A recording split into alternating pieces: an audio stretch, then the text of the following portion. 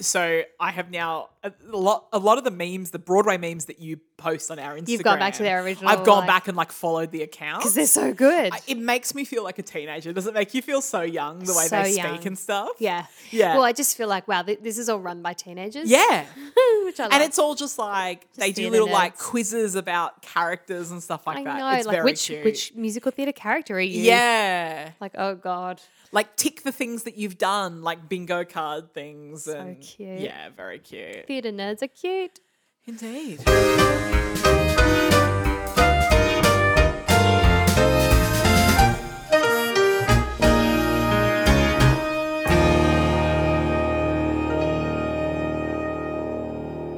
Hi, Ruth. Hi, Josephine. How are you today? I'm good, thanks. How are you? I'm quite well. I'm in my incredibly bougie Ugg boots. Oh, that's so sexy. Yeah, that my husband got me for my birthday that are the most expensive Ugg boots you've ever seen, but they're very good for my feet. Well, yeah, they're proper orthotic Yeah. Ugg boots. Yeah, which is like the most nannerish thing anyone's ever said. What I but- love right now is that both of us have like orthotic shoes on. Yes. I wonder if there's listeners who don't know who we are, if you've just got a really clear picture of us in your minds now. Yeah.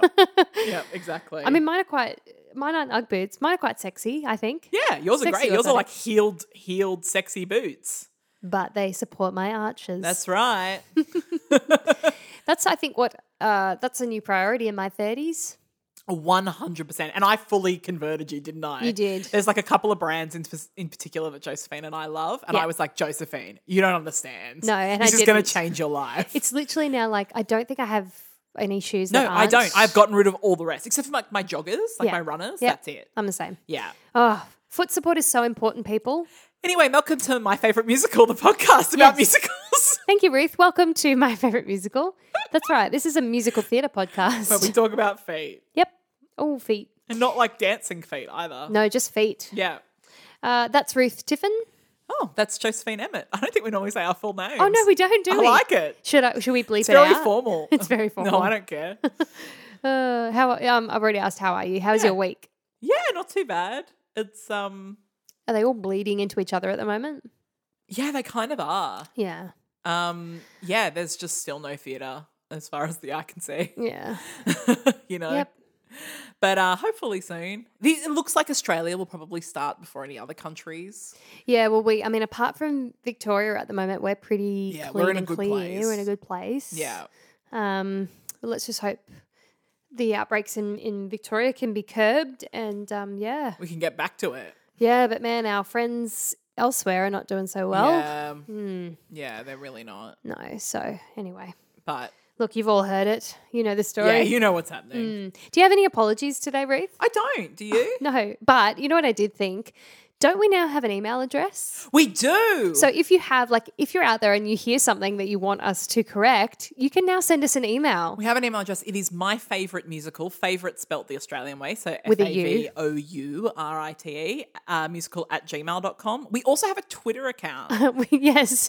I don't know how to use Twitter. Okay, I'll handle the Twitter. It's okay. I can't deal with it. It's too much. Now, unfortunately, Twitter has a character limit on the name. So we're my fave musical, my fave FAVE musical. It's quite a compromise, isn't it? It is, isn't it? But I couldn't put it all in. What else? My favourite was my option. My favourite moo. Yeah, so send us, please. You can contact us on Instagram. You can email us. You can is it at us on Twitter? Is that what you do? Tweet us, Shit, I don't know. DM us. Fucking hell. You can do that on Instagram. Yeah, slide into our DMs. Is that a thing? Yeah. I'm so down. You're so hip. Yeah. Hip to the kids. Funny. Yeah. That's about it. Okay. So yeah, tell us if we get things wrong. Definitely. I did have But not if you have a different opinion. We don't care about that. Although a friend of ours texted me the other day and was like, "Did you just describe Jean Valjean as an escaped criminal?" And I was like, Well, okay, so like he but had his papers. he did break parole. Yes, he breaks parole, and also like I was just thinking of him kind of escaping his former life Yeah. after committing a crime. Yeah. I don't know. I actually didn't think that was incorrect. It's not technically correct, Yeah, but it's not like That's right. yeah. So anyway. Yeah, but if you're there, no apologies to our friend Gareth. if you're out there loving the Les Mis movie, we don't want to hear that. Like your husband. My husband. No. He's going to get angry when he listens to this. Shane, I love you so much, but you're wrong about that. All right. Oh, dear. Do you have a spotlight today? I do. Mine this week, I spoke about another sort of collective last week of Broadway theatre makers of Nice. colour Yeah, that yeah. have started a movement. And this is another one that sort of came out around the same time. And it's called like We See You WAT is like their website. Nice.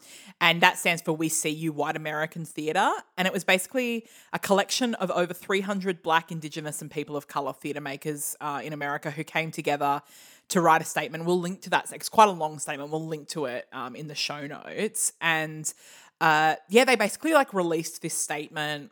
I think it was early June that they released it. And just basically calling out a bunch of the hypocrisy that goes on in the white American theatre, as they say. They also released a petition at the same time that has well over 60,000 signatures on it now. Wow, that's awesome. And I just wanted to read a couple of excerpts from the statement. So these are some of the things that I found particularly poignant.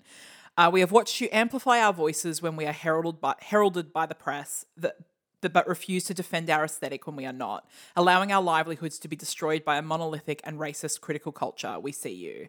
We have watched you use our BIPOC faces on your brochures, asking us to politely shuffle at your galas, talkbacks, panels, board meetings, and donor dinners in rooms full of white faces without being willing to defend the sanctity of our bodies beyond the stages you make us jump through hoops to be considered for. We see you. We have watched you exploit us, shame us, diminish us, and exclude us. We see you. We have always seen you, and now you will see us. We stand on this ground as BIPOC theatre makers, multi-generational at varied stages in our careers, but fiercely in love with the theatre. Too much to continue it under abuse. We will wrap the least privileged among us in protection and fearlessly share our many truths about theatres, executive leaders, critics, casting directors, agents, unions, commercial producers, universities and training programs. You are all a part of this house of cards built on white fragility and supremacy, and this is a house that will not stand. This ends today. We are about to introduce you to yourself. Wow. Yeah.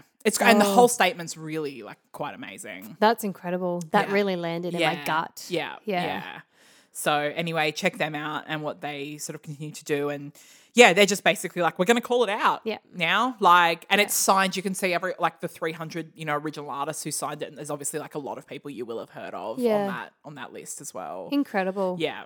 I think I mentioned a while ago that I was reading White Fragility. Yeah. And I don't think I've brought it up since, but it's one of the most challenging books I've ever read because, and it really, it's aimed at me. Like it literally says at the beginning, this book is written for white progressives who think they're progressive. Yeah. Like, and it's really like you are so much more problematic than you could ever. Yeah. And it's so true. Like, yeah, every single idea it brought up is so true and so correct and so challenging for me. So I've really been spending a lot of time thinking about. Interestingly, I've actually seen quite a few people be like, "Don't buy that book because it's actually written by a white white woman." That's Yeah, right. and they're basically like, "Yeah, I just think it's like there's so many things to unpack." Where it's like, yeah, there's some really important things that we need to read in there, and maybe I guess the point is like buy that, but also buy something written by a person of color. But she's so upfront about that, and I'm honestly not just saying that I'm only reading a white voice about this. Yeah. But it's very interesting. Like, I think it's a really good entry point for white people to perhaps be approached by a person saying, I'm white and this is my experience and this is where you are a part of the problem. People have to start somewhere. Yeah. So anyway, it's really challenged me and it's made me think a lot. And I've bought a whole heap on Kindle, of books by people of color who have been, that's been recommended to me. Yeah. I've got a list at home, actually. I'll bring it in next week. Yeah, that'd be great. Yeah. Okay. So my spotlight today Yes. is a writer. Her name's Sakari Jones. I'd never heard of her. This is the whole point of Spotlight. She's an award-winning musical theatre lyricist, playwright and screenwriter also. Okay. Whose work is very much centred on like the intersection of race and power in the United States. So she's very focused on the Black experience in America. She often is exploring these ideas of race and racial identity through like sci-fi sort of things, which is really cool, and sometimes satire as well. So she has a really interesting lens that that her pieces look through, which I find really cool and maybe quite accessible too. She's passionate about creating challenging principal roles with her pieces, and she's very much focused on women of colour. So, I've read a whole lot of information about her today, and I'm really galvanised by her sort of ideology.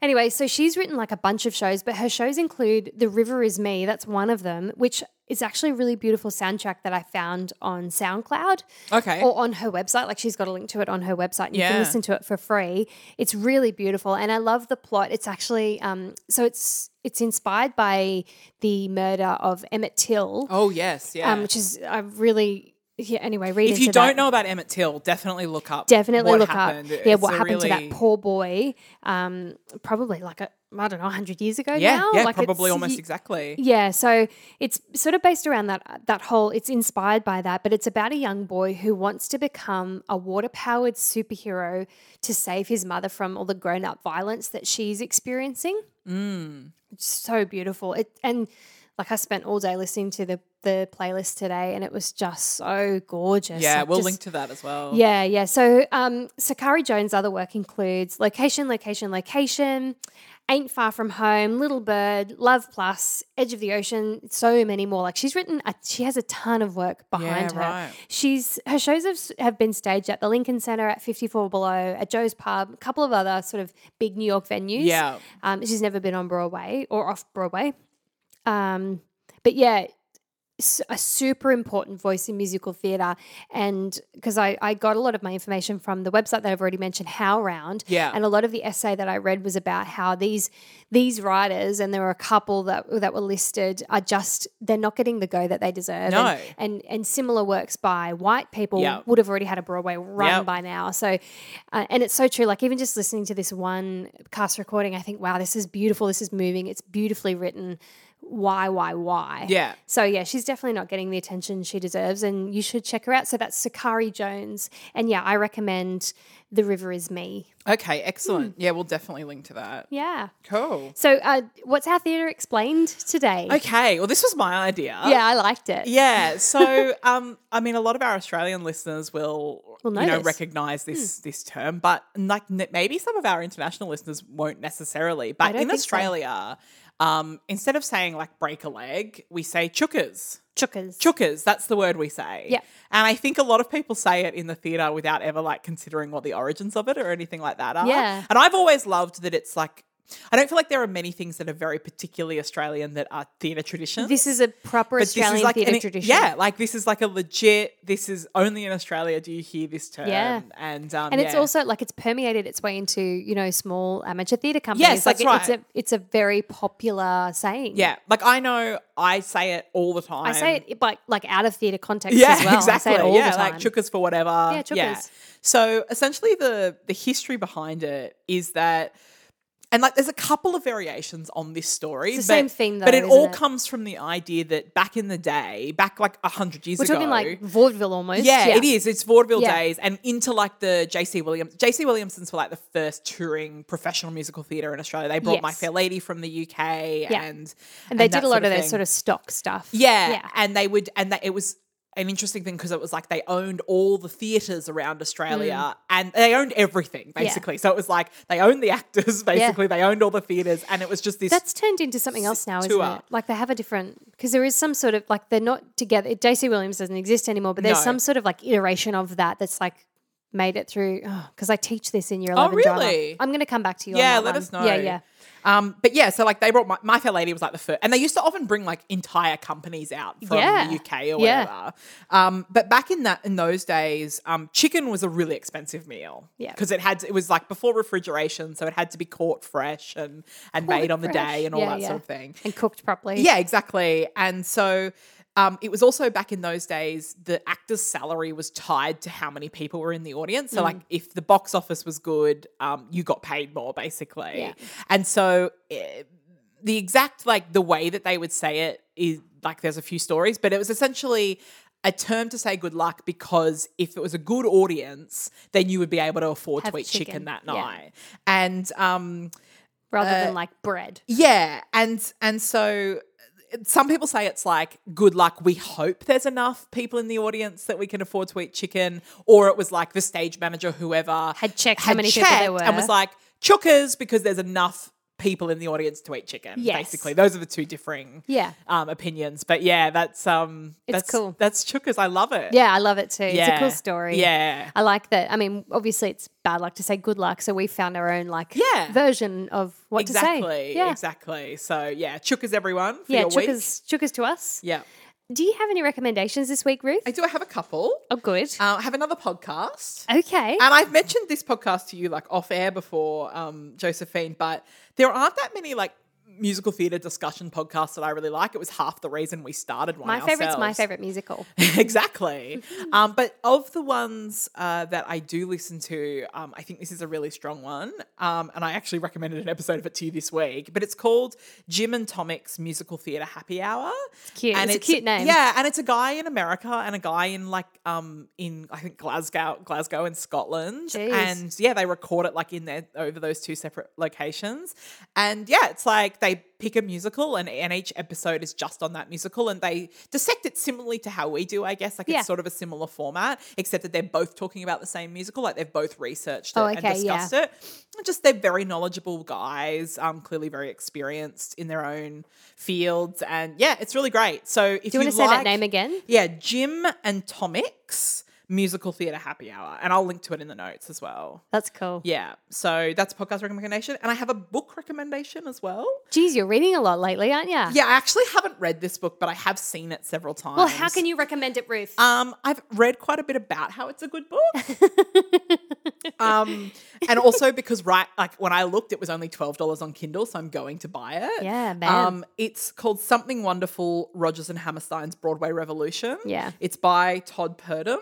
And basically it explores their relationship and the shows they wrote together. I just couldn't believe how cheap it was on Kindle, so it's I'm actually, buy it. And I will say, and I know I've spoken about Rodgers and Hammerstein twice now, but the story is beautiful. Yeah. It's a lovely friendship. I love reading it's a stories lovely from the Golden Age. Like, me too. Yeah. It's like watching That's Entertainment over and over again. Yeah.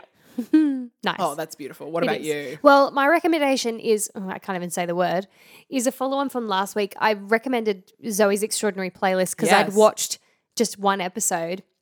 It's been a week and I've finished the whole first season and my husband is obsessed with it. Amazing. Like we just love it so much. So I had some reservations in the pilot and they've all been addressed and fixed. It's incredible. Like it's Ruth. Okay. How have you not watched it? I know, I'm sorry. So particularly like Alex Newell and Skylar Aston. Oh my gosh. Yeah, I love so Skylar good. Aston. I love Like Alex Newell. Shane is now obsessed with Alex Newell and he brings him up all the time. You should tell him that I saw him on Broadway in Once on This Island. I will tell him that. Well, you just told him that. Yeah. So Excellent. that's it. The end. Yeah. The end. Amazing. Yeah. I'm first. I can tell Are you actually? Yeah. Oh, okay. Yep. Yeah. That's fine. No, but didn't I'll tell fight you on what, it. Not only, it's episode 13. Yes. As of last week, I've now written the number. Oh, good at the top girl. of my sheet. Is it episode 13? Yep. Shit. I know, lucky 13. And I've also written Ruth first. You're such a loser. I'm very type A, everyone, in case you hadn't realised I think by they my knew. many spreadsheets. So what have you got for us? I am doing my first Golden Age show. None of the you're shows not a I've done, Golden Ager. mine are all modern ones, right? Yeah. When I say modern, like I did JC, but like... Yeah, it's not you the know, Golden Age. And Sweeney stuff, but yeah, this is my first, like... Anyway, I am doing... Is it Carousel? Yes, because I love Carousel, Josephine. Well, I don't know. Sometimes you say crazy Surprise shit. you, yeah. It is Gypsy. Ooh. Gypsy, a musical fable. Did you know that was the full title? I actually did. Oh, A musical I fable. love it when there's like a random like subtitle. Yeah. Anyway, I've never heard it called that. Gypsy. Gypsy, a musical fable. So I love This is- Gypsy. this is definitely my favourite Golden Age musical. Oh, interesting. Yep. Okay, sure. And I also think no, it's not that controversial. I think a lot of people have this opinion. I think it's the best book musical ever written. Okay. Yeah. The best okay, let me think about so this. like, you know when I said that Les Best Mis book isn't my musical. favourite, but I think it's probably the greatest musical ever written? Yes. That's Sung Through. So That's a Sung Through, I think yes. this is the best book musical ever written. Oh, okay. It has my favorite overture ever of any show. You just got really loud and intense in that Yep. moment. Yeah, I love that's it. me, loud and intense. It has my favorite overture ever Okay. of yeah. all the overtures. And also I love the strong female characters in it. Yeah, that's true. Actually, they're badass Lots bitches. of great women. Yeah, yeah. Badass women. When I moved to London in 2015, I managed to last about 4 days getting over jet lag before I saw a show. And Was this the first one you saw? I treated myself when I bought like an excellent ticket to see Imelda Staunton in Gypsy. And it was worth every fucking penny. Can I say how much I love passionately Imelda Staunton? Like you can, because that is the correct answer. oh God, and her in Follies. Oh my God. Oh anyway. my God, I know. Oh, Incredible. oh. So, let's get into it. So, music by Julie Stein, lyrics by Stephen Sondheim. Oh, what was that? Stephen Sondheim. It's also our first lyrics only by Stephen Sondheim Yes, show that we've correct. covered. Yeah, That's I mean, there's true. only a handful, but yeah. Yeah. A young Stephen Sondheim. Excuse me. Yes. Oh, I guess it would have been in his 30s. Yeah, he was youngish. Yeah. Younger than the others. Yes. Book by Arthur Lawrence and originally directed by Jerome Robbins. So it's like quite a team. Yeah, like proper golden age people. And also like some real fuckwits. yeah. Like some like real grumpy men. that whole team, really, apart from Sondheim. Yeah, I don't know. Does Julie Stein have a reputation? But certainly Jerome Robbins and Arthur Lawrence do. Oh, yeah. Yeah. So it's loosely based on the 1957 autobiography of Gypsy Rose Lee, or her real name was Rose Louise Hovick, entitled Gypsy, a Memoir. So not Gypsy, an American fable. No, not Gypsy, a musical fable. A An musical American fable. Are you thinking of like Five Will Goes West or something? Isn't Must that like be. an American tale? So we're in the 1920s. That's where it's set. And it's about Rose, who is the ultimate stage mother, right? Ultimate. Her daughters, June and Louise. So it's about her daughters, June and Louise, and her attempts to make June famous on the vaudeville circuit.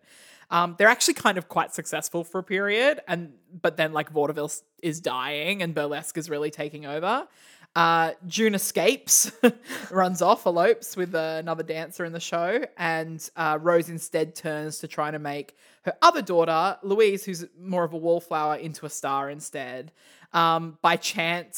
Essentially by chance, she ends up performing in burlesque, Louise does, and becoming a huge burlesque star and completely outgrowing and outshadowing Rose. Yeah. And that's essentially the story. But like a huge burlesque star. Yeah, exactly. Massive. So some production history. So the original Broadway production opens on May 21st, 1959 at the Broadway Theatre.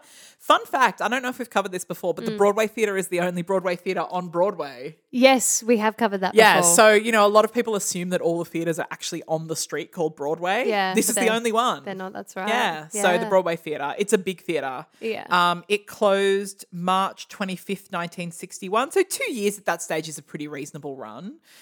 It had 8 Tony nominations. It doesn't win a single Tony. I know.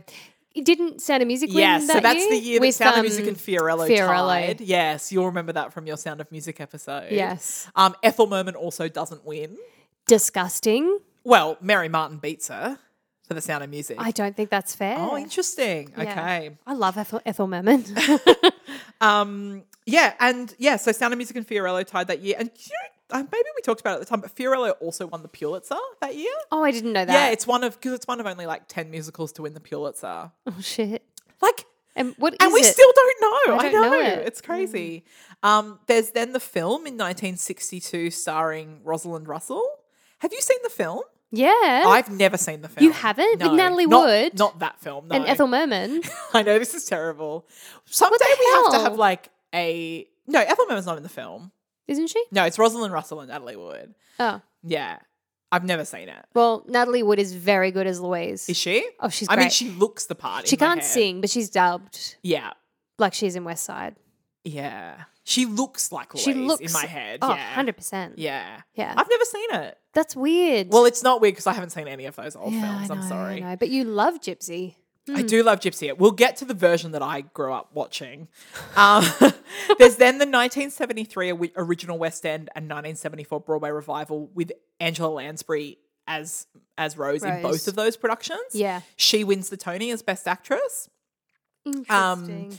The 1989 Broadway revival wins Best Revival and Tyne Daly wins Best Actress. She plays Rose.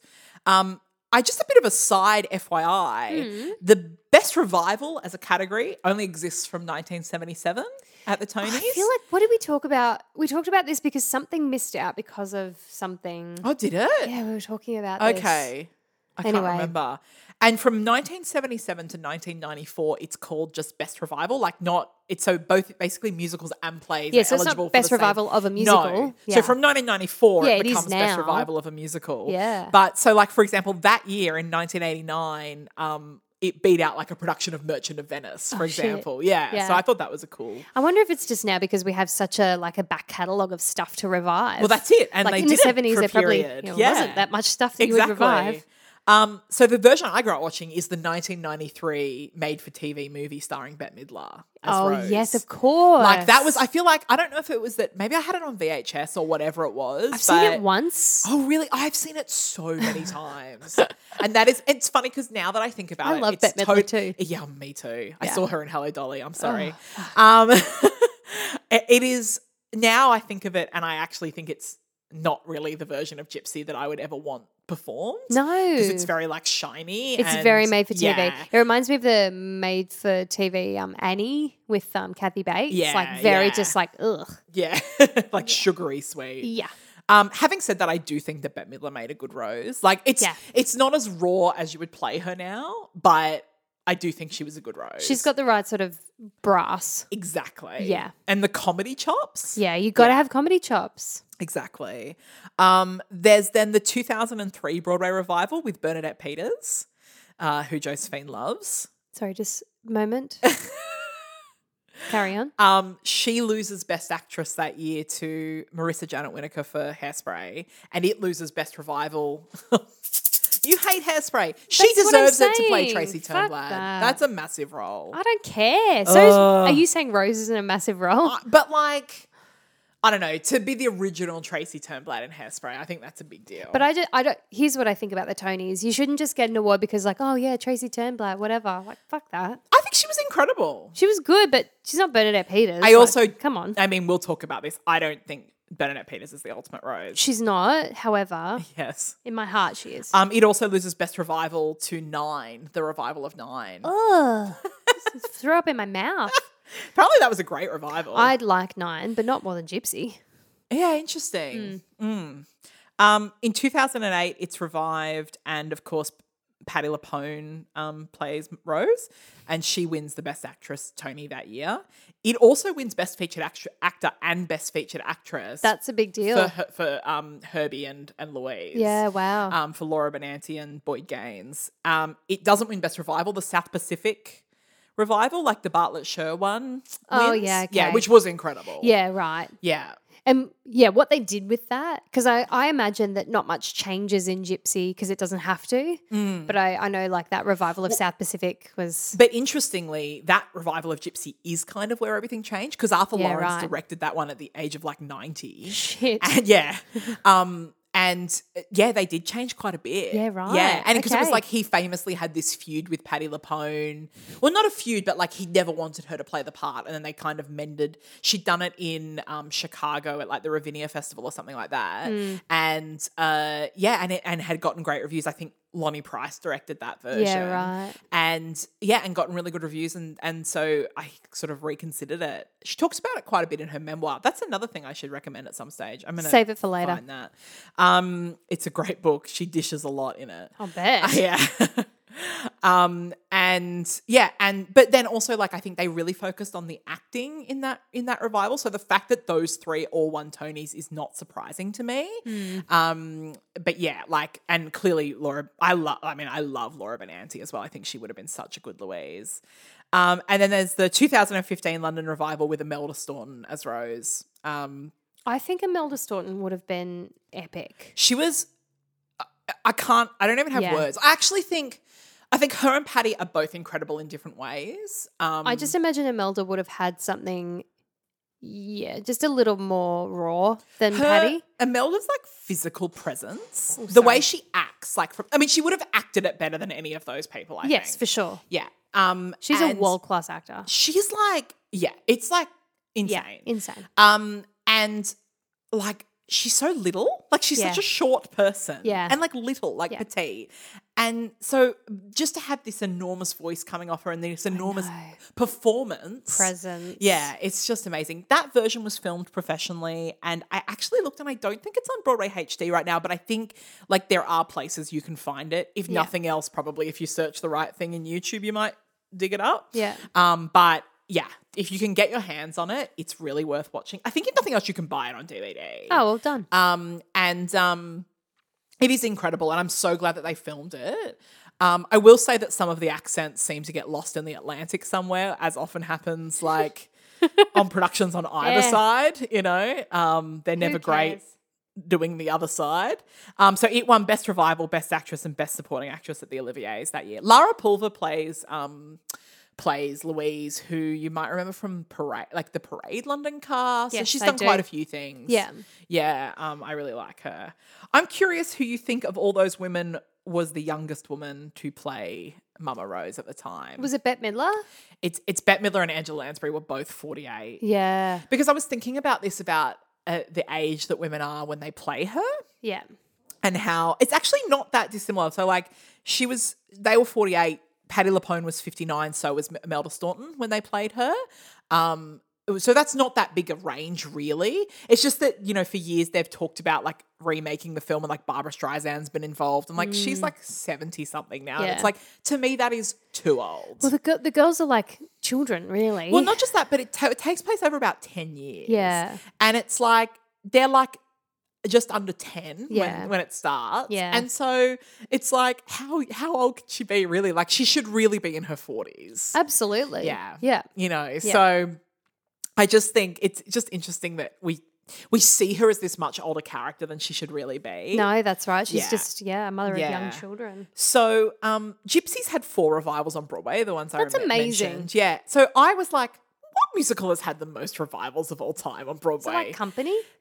No. No, that's not number 1. The most is 7 revivals. of 7 any show. revivals. Yeah. Any guesses? Oof. Is it something really random? It's something that you would expect just knowing the age of the show. Oh, the age of the show. Yeah. It's not West Side. Is it like Carousel? Close. It's Porgy and Bess. Oh, Porgy and Bess. Yeah, right. Has had 7. Oh, of course. Yep. 6 revivals for Showboat and Threepenny Opera, which I guess because Threepenny Opera is like, you know, it's like It's not really a play musical, with though, music. is it? I think they consider it a musical. Really? I Yeah. don't think Brecht would want us to consider a musical. 5 revivals for Carousel, Fiddler, Guys and Dolls, Oklahoma, Peter Pan, and West Side. And Yeah, this right. this only had 4. So it's not even like... Yeah, it's not even up there. Yeah. Wow. Yeah, But 4 is so- a lot of revivals. It is. I know. Even in what's that? What was it, 1959, did Yeah, you say? yeah. Yeah, okay. Yeah, so, 60 years, yeah. yeah, I suppose. Yeah. So originally, I don't know if you knew this, but originally Sondheim was supposed to write both the music and the lyrics for the show. Yes, I did know that. Yeah, and but Ethel Merman basically was like, oh, I don't really want to work with an unknown composer.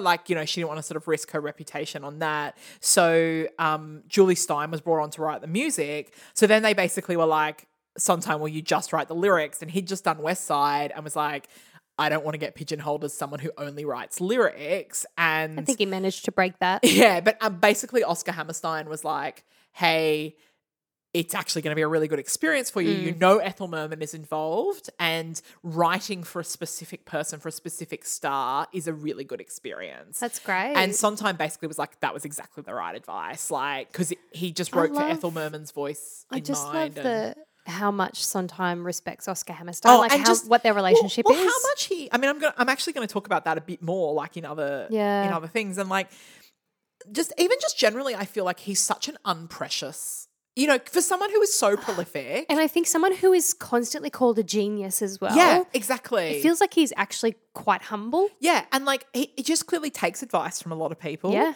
Is willing to admit when he's wrong. Yeah. And also, but also like, Self-reflective. but also is like, no, sorry, I'm right about this. Yeah. Like he knows when he's right and when he's wrong. Yeah. And also, He's he's the not best. precious about his material being changed in different ways. Yeah. Like it's just, Sondheim, the best. The best. Anyway, so a couple of other things just to do with specific songs. So the cow song where Mamoo, Mamoo, all that stuff. Yeah.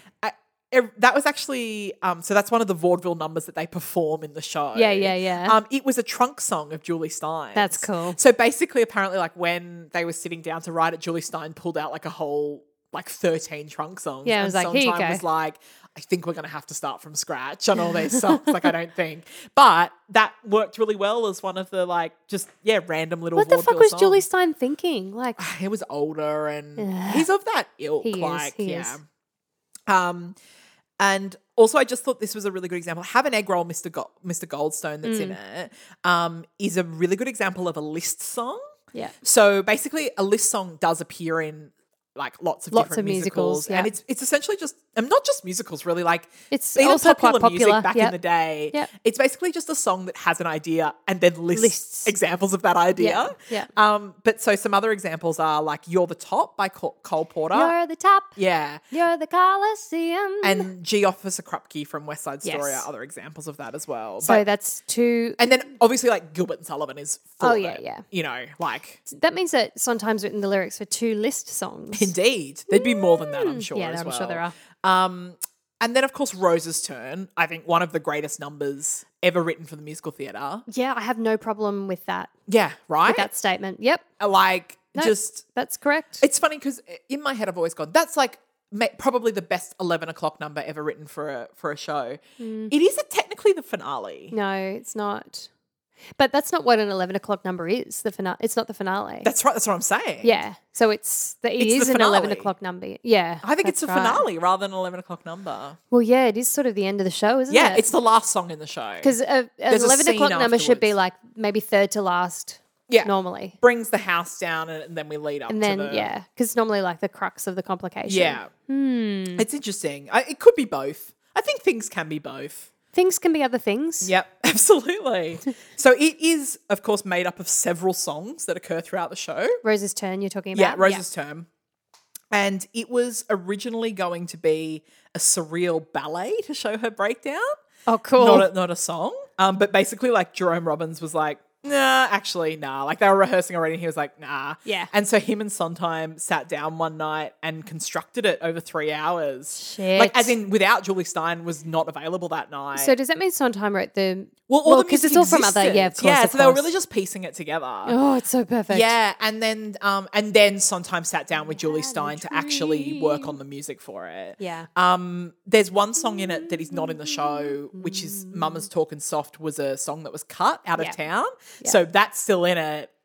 They couldn't cut it because it was so important to what was happening in Rose's Oh, Turn. yeah. It's like one of the most iconic parts. And so they kept that in and they were fine with it. It's fine. But yes, that was actually a song that was in the show that was cut. That's cool. It also originally ended differently. So like Out of Town, it ended on sort of quite a dissonant chord, like mid-breakdown, because Sondheim felt that was really important for what Rose was going through as a character at the time. And that they had performances where that's how it ended. And Oscar Hammerstein, again, came to see the show and they sort of discussed it afterwards. And Sondheim was like, this is really important for the character.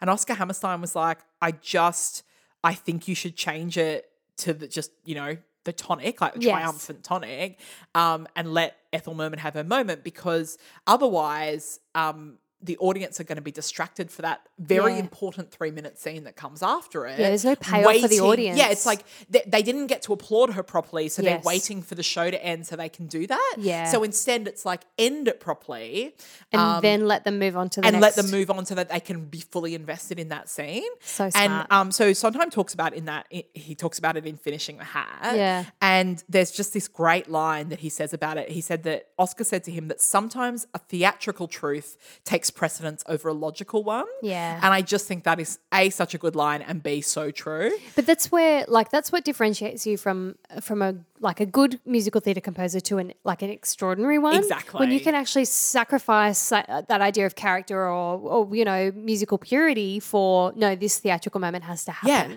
And take a step back and go, What is the what's bigger most picture? important for the overall The audience, show. that's surely your... Because shows just don't exist on the page. No. Like they exist in that's right. person. They're not in a Yeah. bubble. Yeah.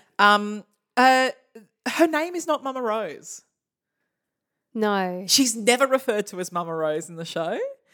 And so she's referred to separately as Rose, Mama and Madame Rose, right? Yes. So her becoming Mama Rose is just one of those like nicknames that's happened over the years. because she's their mother and her name is Rose. Yes. But she's never referred to that way. No, that's Isn't so that interesting? true. Yeah.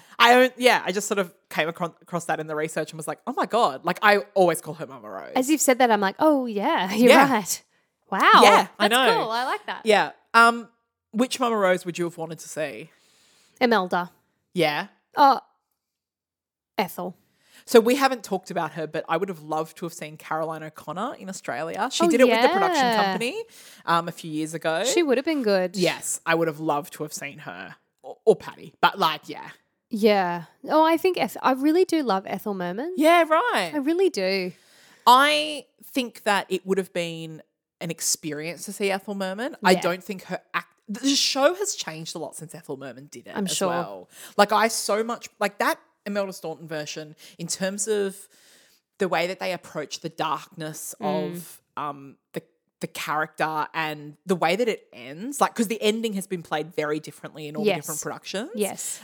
They've all a lot of them have interpreted differently, and there's a lot you can interpret from the text. But literally in the Imelda Staunton version, she's like so defeated at the end, like hunched over and just Yeah. sort of like Like a slowly shell. walks off the stage. Yeah, at the end of the show, defeated, and yeah, it's incredible. One of the other things that I think a lot of people don't realize. So, I was on a like small committee to decide our local community theatres shows a few years ago, and we were looking at doing Gypsy. They hadn't done it in a long time. It's obviously one of those shows that people do quite often, and we were going to do it, and at the last minute, one of the other people changed their mind because there's no ensemble really. Yeah. So there's a no very small singing cast. ensemble. Yeah. Like there's quite Well, a there's few, people like in the shows. and- exactly. yeah. There's actually quite a large like acting ensemble. Yeah. But there's no ensemble singing in it in the No. entire show. I actually love that. I mean, it's great. Yeah. And actually I think it'd be a fun show to be in and not sing. It'd be so fun. Yeah. This is the musical for you if you can't sing. Yeah. But yeah, it's one of those things where I think people just think of like, again, that would have been quite unexpected for the time period. Definitely. Yeah, Well, don't I you mean, think? at a time when this came out at the same time as Sound of Music, at Same a time year. when the Sound of Music is happening, and that's such a formulaic traditional musical, Yes. this is really breaking down barriers. Exactly. Like it's quite groundbreaking in many ways. Yeah. So gateway songs. Ready? I think the Overture. This is the first time I've suggested Oh an my Overture. God, hilarious. You're in this love with it. section, but it is such a fucking good Overture. I can't tell it you. is. Well, there's so many great melodies in there. Yeah. Rose's Turn, obviously. Of course, yeah. Which version do you want to recommend? I'm going to put the Patty version on there. Okay, that's fine. And You Gotta Get a Gimmick is my other one. love that Although song. it kind of has nothing to do with the rest of the show, it is still just such a great song. a great song. Standalone song. Yep. So, yes, I'll probably put that 2008 recording for all three of those. Nice. The versions that you can listen to on Spotify are that 2008 revival with Patty, the 2003 Broadway revival with Bernadette, the 1959 original Broadway cast, and the 1993 TV movie with Bet. Those are Oh, cool. There's heaps of options. yeah. So we'll link to all those in the show notes as well. That's super cool. And one final thing, which is kind of a recommendation as well. Follow the Instagram account Inappropriate Patty. Oh, no. You know this one. I do. There's a guy who basically just does like a Patty LuPone impression of like other songs. Hilarious. He's so good. He's as very well. good. Yeah, he's very Patty. Yeah, and it's just like him doing Patty LuPone, Yeah. doing other musical theatre songs. That's and cool. It's just very like appropriate for this Gypsy episode. Do you know what I nerdily love about Gypsy is it has a lot of parallels with my favourite Shakespearean play, Oh, which is King Lear. interesting. I think I'm the only person who loves King Lear You above might. all others. No, it's not that people don't love it. I just don't think it's many people's favourite. Yeah, it's my favorite, but it's like it's been the story like of Rose and her demise is definitely paralleled with like King Lear and he had like an existential crisis, which is sort of what happens at the end of Rose's Yeah. Turn, really like a proper breakdown and issues with children and yeah, it's very nerdy. It's a very nerdy thing to Love correlate, it. but yeah. Interesting. Yeah. But King also, Lear. like, can we talk just about how Rose is probably the greatest musical theatre character of all time? Yeah. And like probably the most complex, the most interesting, and also I think the most fleshed out in a musical. Yeah. Do you agree with I that? certainly think that the subtext that has come since the show was originally written, I Yes. think you're absolutely right.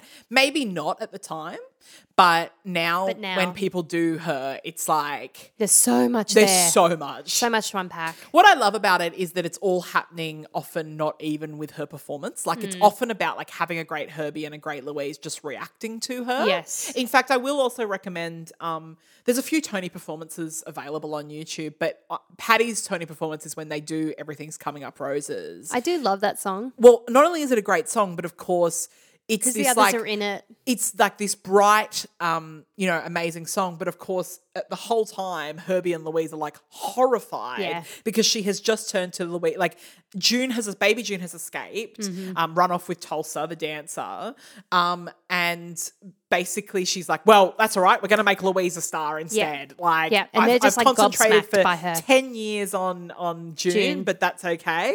Yeah. I'm going to concentrate on Louise now. And She's they a are proper just like, psychopath, we hey? just want to have a normal family know, life. God. And so them acting to her singing is quite incredible. Yeah. Yeah. So that's worth looking at. Yeah. Cool Yeah. recommendation. Like obviously I love Bernadette Peters the same. I don't think I would have liked her Rose. I think, and I've read a lot about sort of the main difference between her Rose and other Roses, Yeah. and she was definitely more like traumatized She's and damaged she herself. plays vulnerable very well. That's right. Her strength is vulnerable.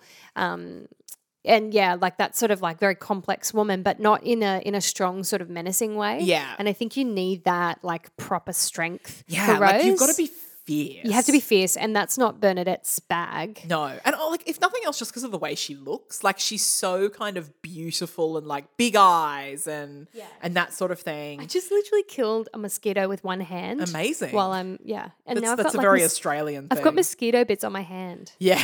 Oh, gross. Yeah. But I think this is the one time I agree with you. I love listening to Bernadette singing the songs on the Yes. soundtrack because I love her voice, and that's quite controversial, I know, for some people, and that's fine. I don't think that's controversial. Some people think her voice is just a bit brassy and whatever. Oh no, I love her voice. Well, of course we love her voice. Yeah. and And in Sondheim fact, loves her voice. I If saw- Sondheim loves her voice, then you have no fucking excuse. and I saw her in Follies, for Yeah, example. she would have been great in and Follies. she was great. And that is a case But where she's the vulnerability vulnerable, like was the ultimate. exactly that character. But think about a person like Sally, right? Yeah. Imelda Staunton, who can do vulnerable so well, but also that fierce, like, badass. Yeah. Oh, I love Imelda. I actually think Imelda probably was the best. I just would have loved to have seen that production that Paddy was in. Yeah. Like directed by Arthur Lawrence, even though he seems to have been a real asshole. Was it the Patti LuPone production where Tammy Blanchard was Louise? Yes, she was, who we talked about in the Little Shop In the Little episode. Shop episode, yeah. No, sorry, that's the Bernadette. Oh, Bernadette. That's the Bernadette So production. Bernadette and Tammy, yeah, okay, that makes sense. Yeah, and then Laura Benanti is in the Patti LuPone. See, I do think maybe Bernadette was a bit old to play Mama Rose when she played. Well, so as I was saying, she's equal oldest with Imelda. Yeah. They're both 59. Yeah, interesting. But my God, I mean, if nothing else, like I think a lot of people's criticism. So the only time I've seen Paddy in an actual show, aside from Company, and obviously Joanne is also kind of similar to Rose, like Yeah, and she has that 11 very o'clock number. appropriate And, for her. Yeah. But I saw her in Warpaint on Broadway, and I actually did think that I saw a bit of character from her. I didn't think that was a particularly good show, to be honest, but I appreciated her performance in it. Interesting. But yeah, I think that's the thing with Patti LuPone, like, yeah, like her diction's bad and, she sounds weird sometimes and stuff like Yes. that. But she's also just so charismatic and her voice is incredible. Like she has such an instrument. It's like she has a spell cast, like Yeah. she's cast a spell over you. Yeah. It hasn't hit me though. Like I'm just not fussed by her. Oh, love her. I thought her best she's performance the was in ultimate. 30 Rock. Like, you know what I mean? It's just She's not, the ultimate for me. yeah, that's interesting. Yeah. That's where we differ. It Do you is. know what's the origin of the name Gypsy for Louise? I- Like, because is it now? That's now. I mean, if Yeah, it's I think appropriating that is what culture, it then comes from. that's quite offensive almost. Yeah, I think that is what it comes from, that Yeah. same term, like a Romanian gypsy. Is that what you mean? Yeah. Yeah, like a travelling gypsy. Yeah. Right. I think that is it. As in the original performer, Gypsy Yeah. Rose. Yeah. Yeah. Yeah. I think that's where it came from. There's a cool because the character of Gypsy Rose Lee is in Pal Joey. oh, She's yes, being because interviewed in Zip the in song real Zip. Baby June June Hovig That's right. was in it. That's right. Yeah. So Gypsy Rose Lee is a character in Pal Joey, and yeah. Yeah. You can actually watch some of the real Gypsy Rose Lee's strip teasers. And because her whole shtick was like how intellectual she is and how Yes. like clever.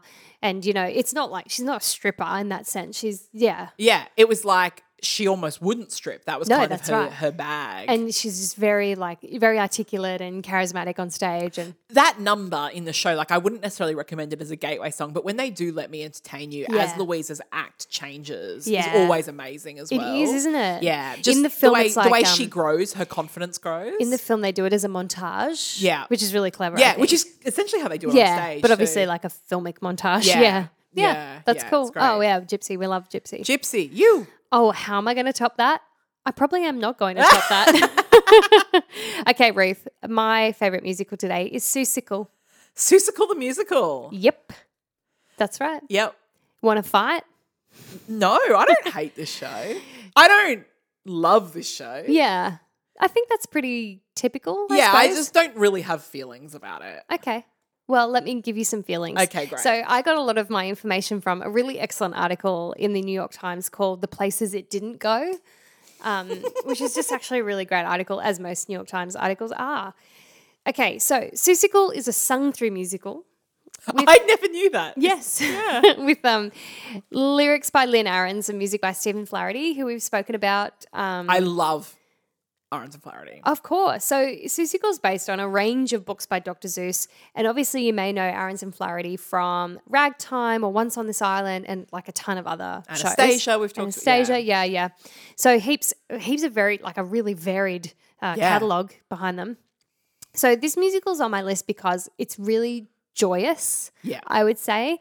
I did a production of this show as a young person and I loved every second of that experience. I didn't get into that production. No, you didn't. I'm really sorry, Reed.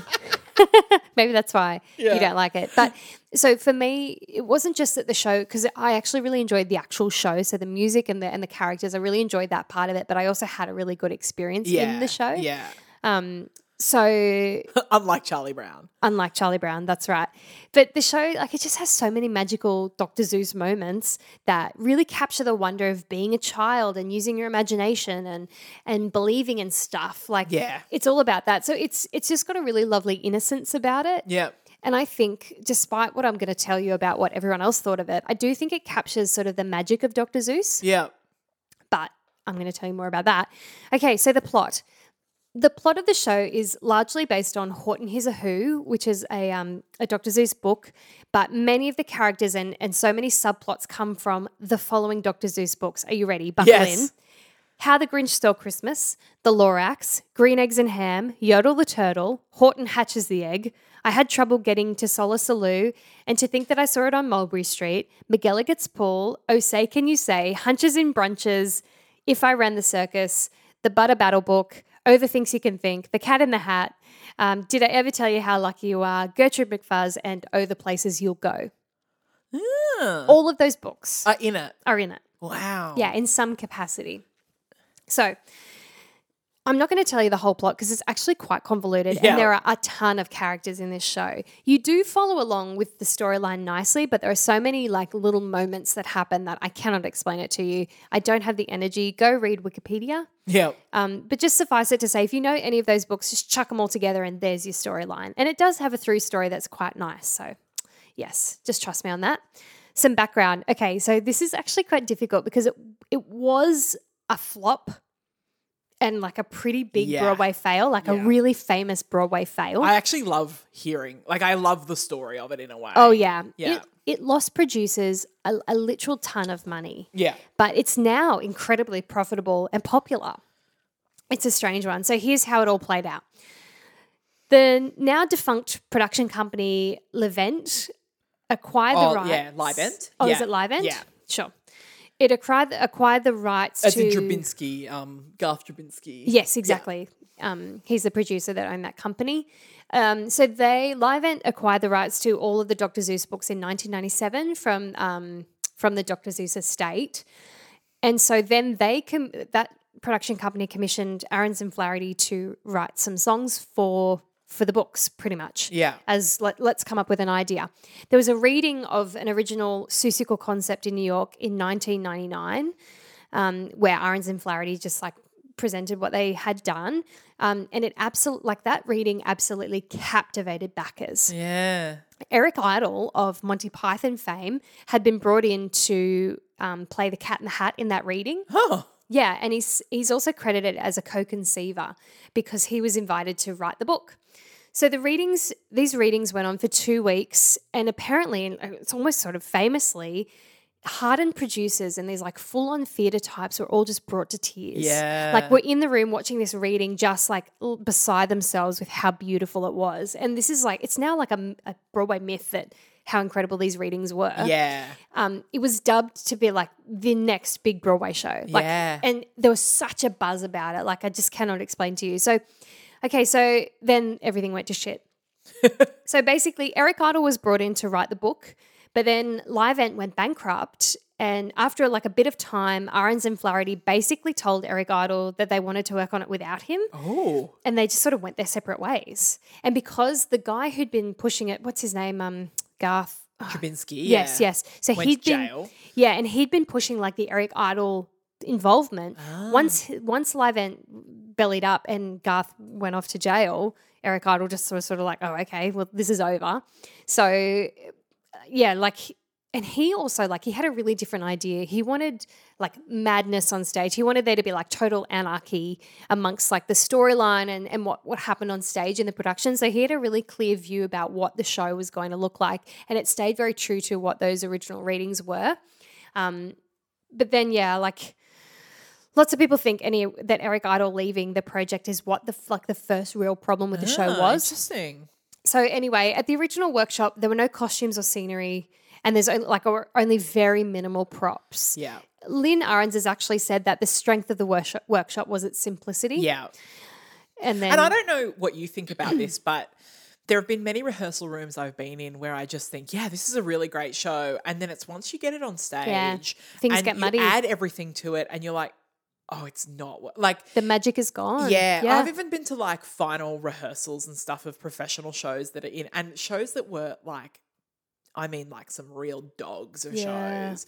And you think, yeah, it's gonna be great. Like, because there's also something a bit magical about a rehearsal room as well. There really is. And then like you get on stage and like whatever set, like, and it just drowns everything. Yeah. Oh, that's right. And that's really what happened to Seussical. Like, I'll tell you about it. So basically, somehow, by the time the show opened on Broadway in 2000, it had been turned into a big splashy production. Yeah. And it was so different from what had worked really well in the initial workshop. So I think the show was actually a victim to that, but also just the hype after the workshop and the pressure of it like potentially being a huge Broadway hit. I think that's what actually made it fail. Because so what happened in those original workshops is that like a ton of producers were like, yes, let's get in on this. Like they had a bunch of different producers, lots of money poured into it. And the pressure of that was what really made it fall apart. Yeah. So yeah, like once there were heaps of producers on board, there was just lots of pressure on the creatives to justify the hype, and there was also like tickets were going to cost $90, so like it better Which be. at the time. Well, yeah. So I think the idea was like, well, if people are going to be paying $90, then there needs to be lots of production value, you know, in the way of fancy costumes and huge sets and big flashy lights. And I can't overstate how hyped up this show really was. Yeah. Like, so. Interestingly, Footloose, which was struggling a little bit, was on Broadway in the Richard Rogers Theatre, and it was literally booted out of the theatre to make way for Seussical. Yeah, it happens. Like, it was just like, nah, Seussical's coming, it's going to be fucking awesome, get out, Footloose. That's basically what happened. I mean, obviously COVID hit, but that's what happened to Beetlejuice. Yeah. With the Music Man revival. Yeah. Is that... they were just like, get out. Yeah, so there's a thing called... So for those who don't know, there's a thing called a stop clause. Often when you hire a theatre, a Broadway theatre, where if your weekly gross falls below a certain amount, the You're allowed to then theatre say- can say to you, you have to they can kick you Break the out contract, because yeah. they feel like they can get more money from like another production. Yeah. So with Beetlejuice, the funny thing with Beetlejuice was that it actually hadn't been doing that well when it first started. And then it picked up. Well, it Well, 'cause did, it got it a did lot a of- performance at the Tonys, which was Yeah. a particularly good performance at the Tonys. Yeah, it was. And it just really picked up. It happened. What happened was kind of unheard of with Broadway. Like That it that picked does up. not normally happen. No, well, it normally just dies off. And then That's right. that. And so Yeah. they had fallen below their stock clause. They'd been given a date, which was very far in advance, that there was like, no, you've got to leave the theatre, because they knew they had this revival of the Music Man coming in. Yeah. And so that's what they did. And then it was too late, you know? Yeah. And I mean, now it's a real shame because they ended up closing months before their real closing date. Yeah, because of But COVID. yeah, it's sort of, That's an interesting one, actually, Beetlejuice. I want to talk about that at some stage. Yeah. So, yeah, Footloose was booted out to make way for Seussical. Then what happened was they had a really brief trial in Boston where critics were like completely venomous. oh, And it's interesting because Ahrens and Flaherty talk about it a lot. I don't know if this is like they just want to believe it, but they talk a lot about they think the internet played a big role in like because it was like the beginning of that, like chat rooms and stuff. yeah, and like demonizing it after this Boston tryout. It's like then it like word spread like wildfire that this thing was a dud. So yeah, like critics were venomous. Producers started to panic, and they basically then like replaced every creative. They were like, okay, Oh. new set designer, new costume designer. Like they were obviously like trying to make all these Band-Aid fixes Yeah. for what was the problem to begin with. Like just get rid of all those things. But yeah, they really panicked straight away at the last minute, just before it was about to go on to Broadway. They were like, okay, let's change everything about the sets and the costumes. And so there was a lot of upheaval. Yeah. It was also like a really quick turnaround from those tryouts to, yeah, anyway. As is often the way. As is yeah. often the way, but then to have a whole new creative Yeah, team. that's crazy. Fucking nuts. So then it opened on Broadway at the Richard Rogers Theatre in November 2000. And that's when shit really went down. So once it opened on Broadway, critics like properly hated it. Yeah. Just hated it. And I could read so many quotes of just like the utter yeah. Oh man, those reviews are Poison. really awful. So producers then just kept like dismantling stuff about the show. So the Cat in the Hat was really quickly replaced. The character of I can't even remember the original actor's name, but he was replaced like almost straight Wow. away. Jojo was replaced, another main character in it. Wow. It's like they were just like, okay, To the well, point where, like, who's on the cast recording? the original, luckily, but I think just barely. Yeah. Lots of changes were made to try to revive it, but I think that that's actually the mistake that they made. Like I think that was the mistake, is all these Yeah. changes and yeah, trying to fix shit that didn't need fixing. It really just needed a book writer. Yeah. Like that's what I think. I think it just needed someone to write the book and have like a really clear vision for So what. is there a book writer? No.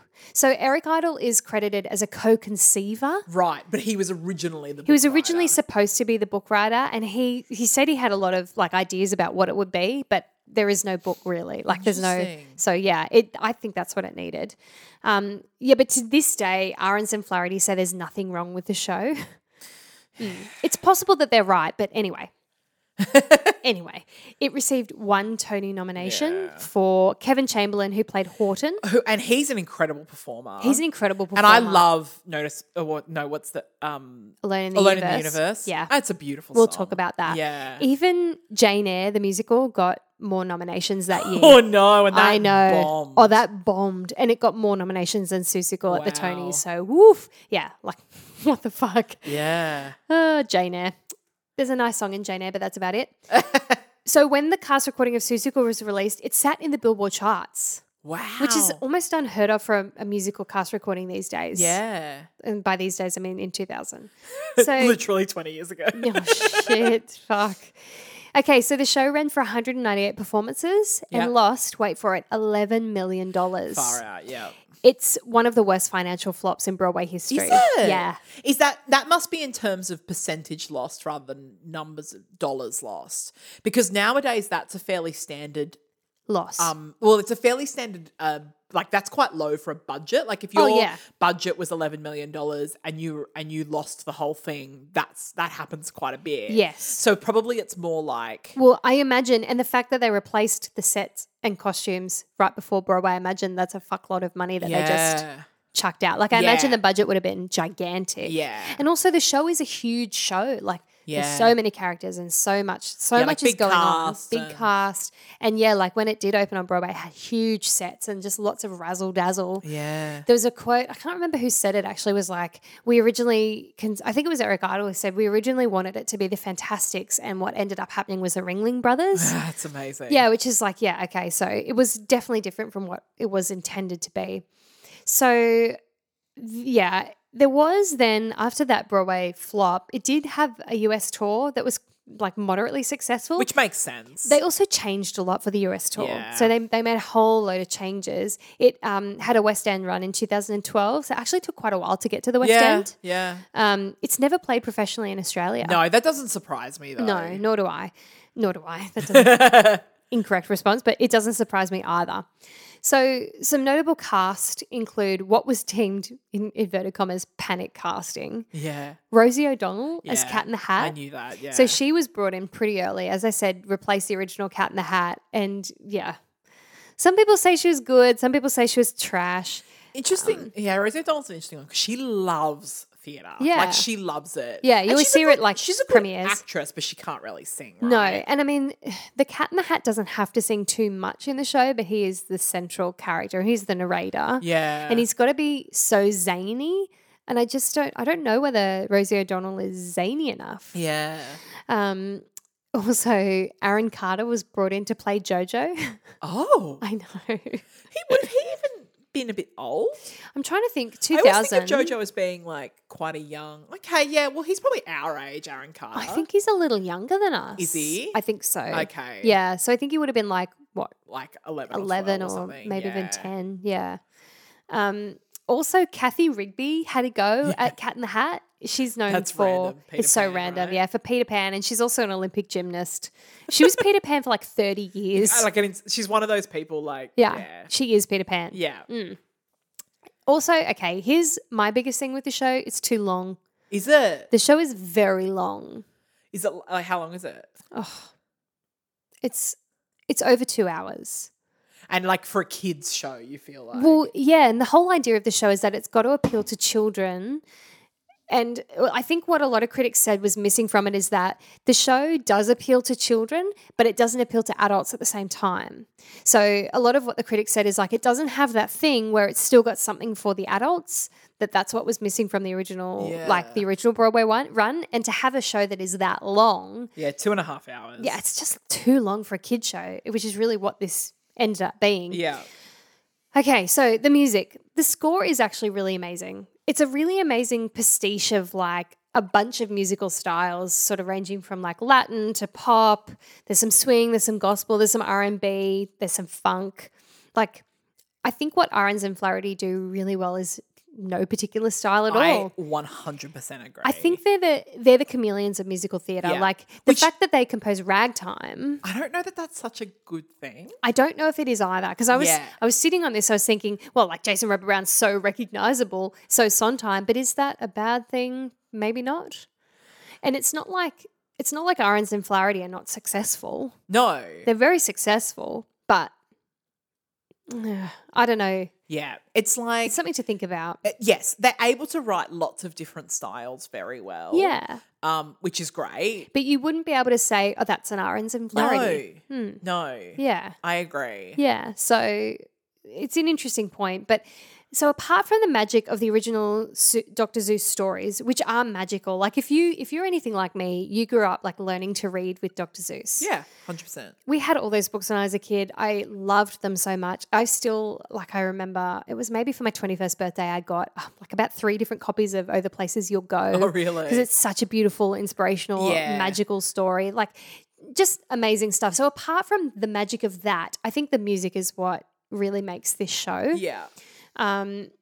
It's just, I think it's sort of, yeah, I'm trying to sort of categorize how Ahrens and Flaherty are amazing and also not at the same time because it sort of does, like they're so diversely talented and they have this incredible range of styles, which is cool, but also like you can't pin down the style of Seussical. Yeah. But I also think that might be the point of it because it should be zany like Dr. Seuss. Almost like how like Joseph and the Amazing Technicolor Yeah. Dreamcoat has like a different style for every Yeah, song. except that I don't think there's a purpose in Joseph to that. But I think in Dr. Well, yeah, Zeus, they it's just like did it as an idea. yeah, but I think with this, it's like each different little story is represented Yes. by a different type of musical style, Yeah, so I yeah. think it's sort of cool in this context. There are just a glut of amazing songs because it's like a sung through show. There's so many songs. I think your gateway into this show should be Alone in the Universe. Yeah. And Oh, the Things You Can Think Yeah. reprise, which is like the ending of the show. yeah. That's what I think of the two. I think those two will give you a pretty good like holistic view of the show, I think. And what they're also just bangers. Yeah, like both I of have them. that like my 50 favorite musical theatre songs playlist. Alone in the And Alone in Universe. the Universe is on there. It's so beautiful. It's such a beautiful song. A beautiful song. Yeah, I think it's just stunning. It makes me cry every time I listen to it. Yeah. Yeah. Anyway, some other really good songs to put on your playlist are Solar Salute, which I love. Yeah. All For You that Gertrude McFuzz sings. Yeah. Is No- that's who you played, correct? Yes, that's who I played. That's the 11 o'clock number, All For You. Notice Me Horton is a beautiful Yeah, I duet. like that song, Yeah, yeah. beautiful. It's Possible, which is sung by JoJo. Yeah. JoJo's the only character that they made up that's a brand new Okay. character, not from a Dr. Zeus book.